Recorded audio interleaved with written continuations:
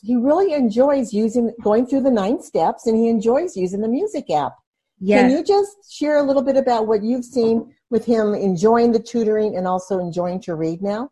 Yeah, that still, it kind of just takes my breath away, and is so almost shocking to me when I catch him just reading casually. When you have a child who, couldn't memorize his letters, going on a couple years working on that, to reading 4 or 5 letter words, spelling difficult and challenging words that I think are even above his level, it still catches me off guard, and it's so amazing and fulfilling to see that.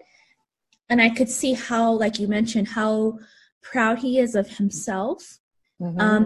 Because I think we both felt very kind of hopeless, because we didn't know what was wrong. We didn't know, why these things weren't sticking. And so, yeah, he actually enjoys reading, and he's actually, for how much he's had to catch up, he's actually really good.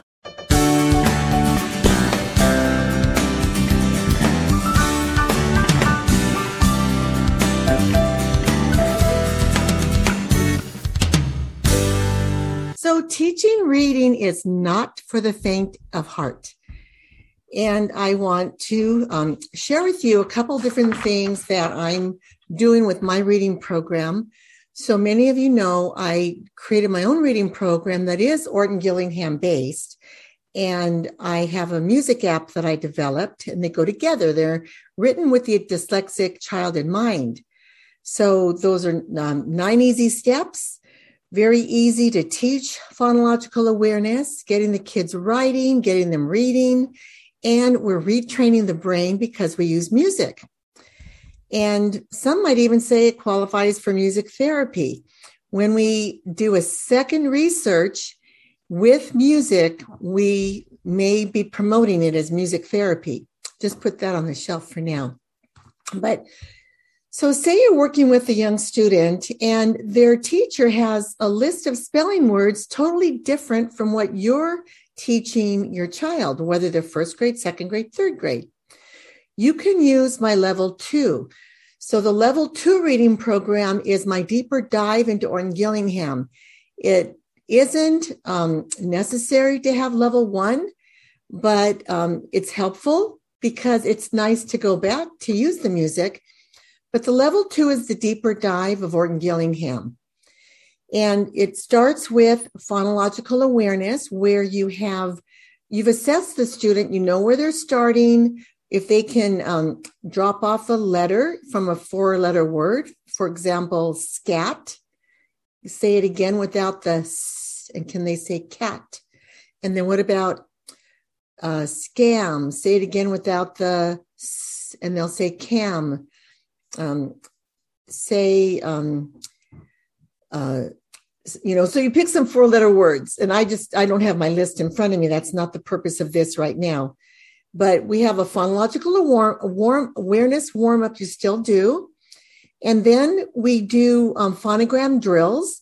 So what I like to do is take the word list from the class and take those phonograms out that your student has been learning. So that could be SH, that could be DGE, that could be NES or less. It can be ST. Go ahead and put those in the phonogram cards that you drill every day. And as your student learns new words, you're going to be adding new phonogram cards. You want to get about 10 to 15, but then we have how do we spell, which is in step 4. So step 3, you're going to do sound blending. So, step 3, we're going to do how do you spell. So you're going to ask your student to say st. How do you spell st? And they're going to write it on the how do you spell paper. Then you ask your student to say sh. How do you spell sh? So they repeat sh, and they're going to write sh. The tricky sounds are j, ch, k, because there's multiple sounds for those. Even the long E, the long vowel sounds. For example, A is a consonant E, AY at the end of a word, AI. Okay. So when you do E, you're going to have E consonant E. You're going to have EE. You're going to have EA. They're going to have Y because Y says E at the end of a word. So you're going to have them write the sounds they've learned. Now, if you've taught them something that they're struggling with, you're going to write it in the margin of your how do you spell paper. So you're going to use that for your blending drill, which is next. So if a child is struggling with knowing J is DGE, you're going to take out the little phonogram cards. I have 101 little cards. Sometimes the cards are kind of hard to shuffle through to find the right one. So I also give you blank cards, and you can just write it again. So I'll have DGE, I'll have a consonant and a vowel. So I'm going to trade out because this is the auditory, this is the blending sounds drill, okay? It's step 4.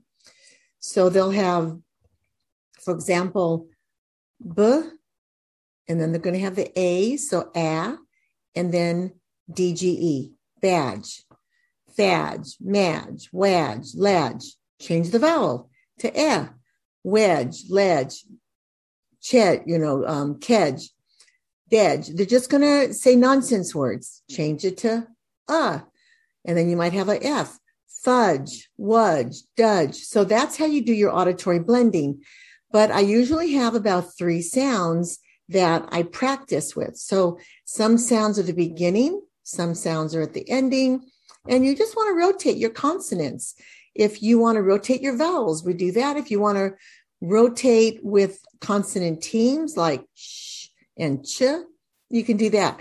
I even like to put PH, KN, if they've learned those. So I just wanted to share that there's a way to bring in the spelling words from the classroom. So then you're going to review your words, have the student read the words from their spelling list for the week. And then you're going to introduce your new sound. So for the new sound, I might be introducing the vowel team, IE says E. So what's really fun is you get out your little card, IE says E, and then they're going to put the consonants in the front, consonants in the back, and you're going to read your spelling words to them. So you would say, for example, thief. They have the IE there, and they're going to take the card, either the TH, that's already a blend, or they're going to take the T and the H, put it in front of IE, and they're going to get the F and put it behind the vowel team. So you have your Orton Gillingham list of words with those vowel teams, and I provide that for you when you purchase my level 2. So you let them practice the words, and then you let them read the words that they just did with the cards.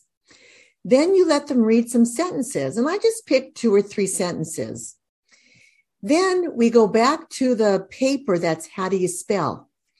And then we give them 10 words to write. So you can pick 5 words from the IE words that you just taught. And before we teach the IE says E, I want you to air write it. So IE says E, IE says E. And that's in my training videos. But for the purpose here, I want you to know that you can give the student 5 words with your IE sound, give them a couple of review words, maybe words that they struggled with previously, or you can pick 5 of their spelling words from their class work, from the class list. Now, what I thought was really interesting, dyslexic kids don't learn the way kids without dyslexia learn. So when you give the words cloth, clothe, and clothing in one list with a bunch of AW, AU, EU, IE, I mean, that's just a lot for a dyslexic child to wrap their head around. So I'll see something that I just want to teach a little bit more explicitly. I'll get my whiteboard out and I'm going to teach about cloth and that it's a noun. When you want to make a plural, you're going to add es. So, sorry. So you have cloth, and then you want to add an e, which is clothe. Clothe becomes a verb. Now, the tricky part is if you add an s, it becomes clothes. So that's plural of the noun. So maybe the student has already learned se. Maybe they've learned es. So the plural of cloth, clothes. I have a lot of clothes in my closet, or I don't have a lot of clothes in my closet. And then clothing is, it's not clothing. We have to remove the E to add the ing. So the reason I point that out is there's a lot of different combinations on the child's spelling list in the classroom. So you be the expert. You take out something that you know your child needs a little bit of clarification on. And if you have challenge how to do that and you want me to give you some guidance, how to teach a concept, reach out to me. Dyslexia. So it's dyslexia-solutions.com. There's a little button there where you can click, to meet with me. I'll give you a complimentary 15-minute period to talk about the challenge your child is having. So I know teaching reading is not for faint of heart. There's a lot of complexity to it, but once you learn the tricks, or if it's in your wheelhouse and you've been teaching and you just need a little bit more fine tuning with Orton Gillingham strategies, reach out to me. I'd love to help you. I'm Dr. Marianne Cintron. Will you please like this video and subscribe? And we'll get this word and message out to more people. I hope this has blessed you. Have a wonderful day and happy reading. Bye-bye.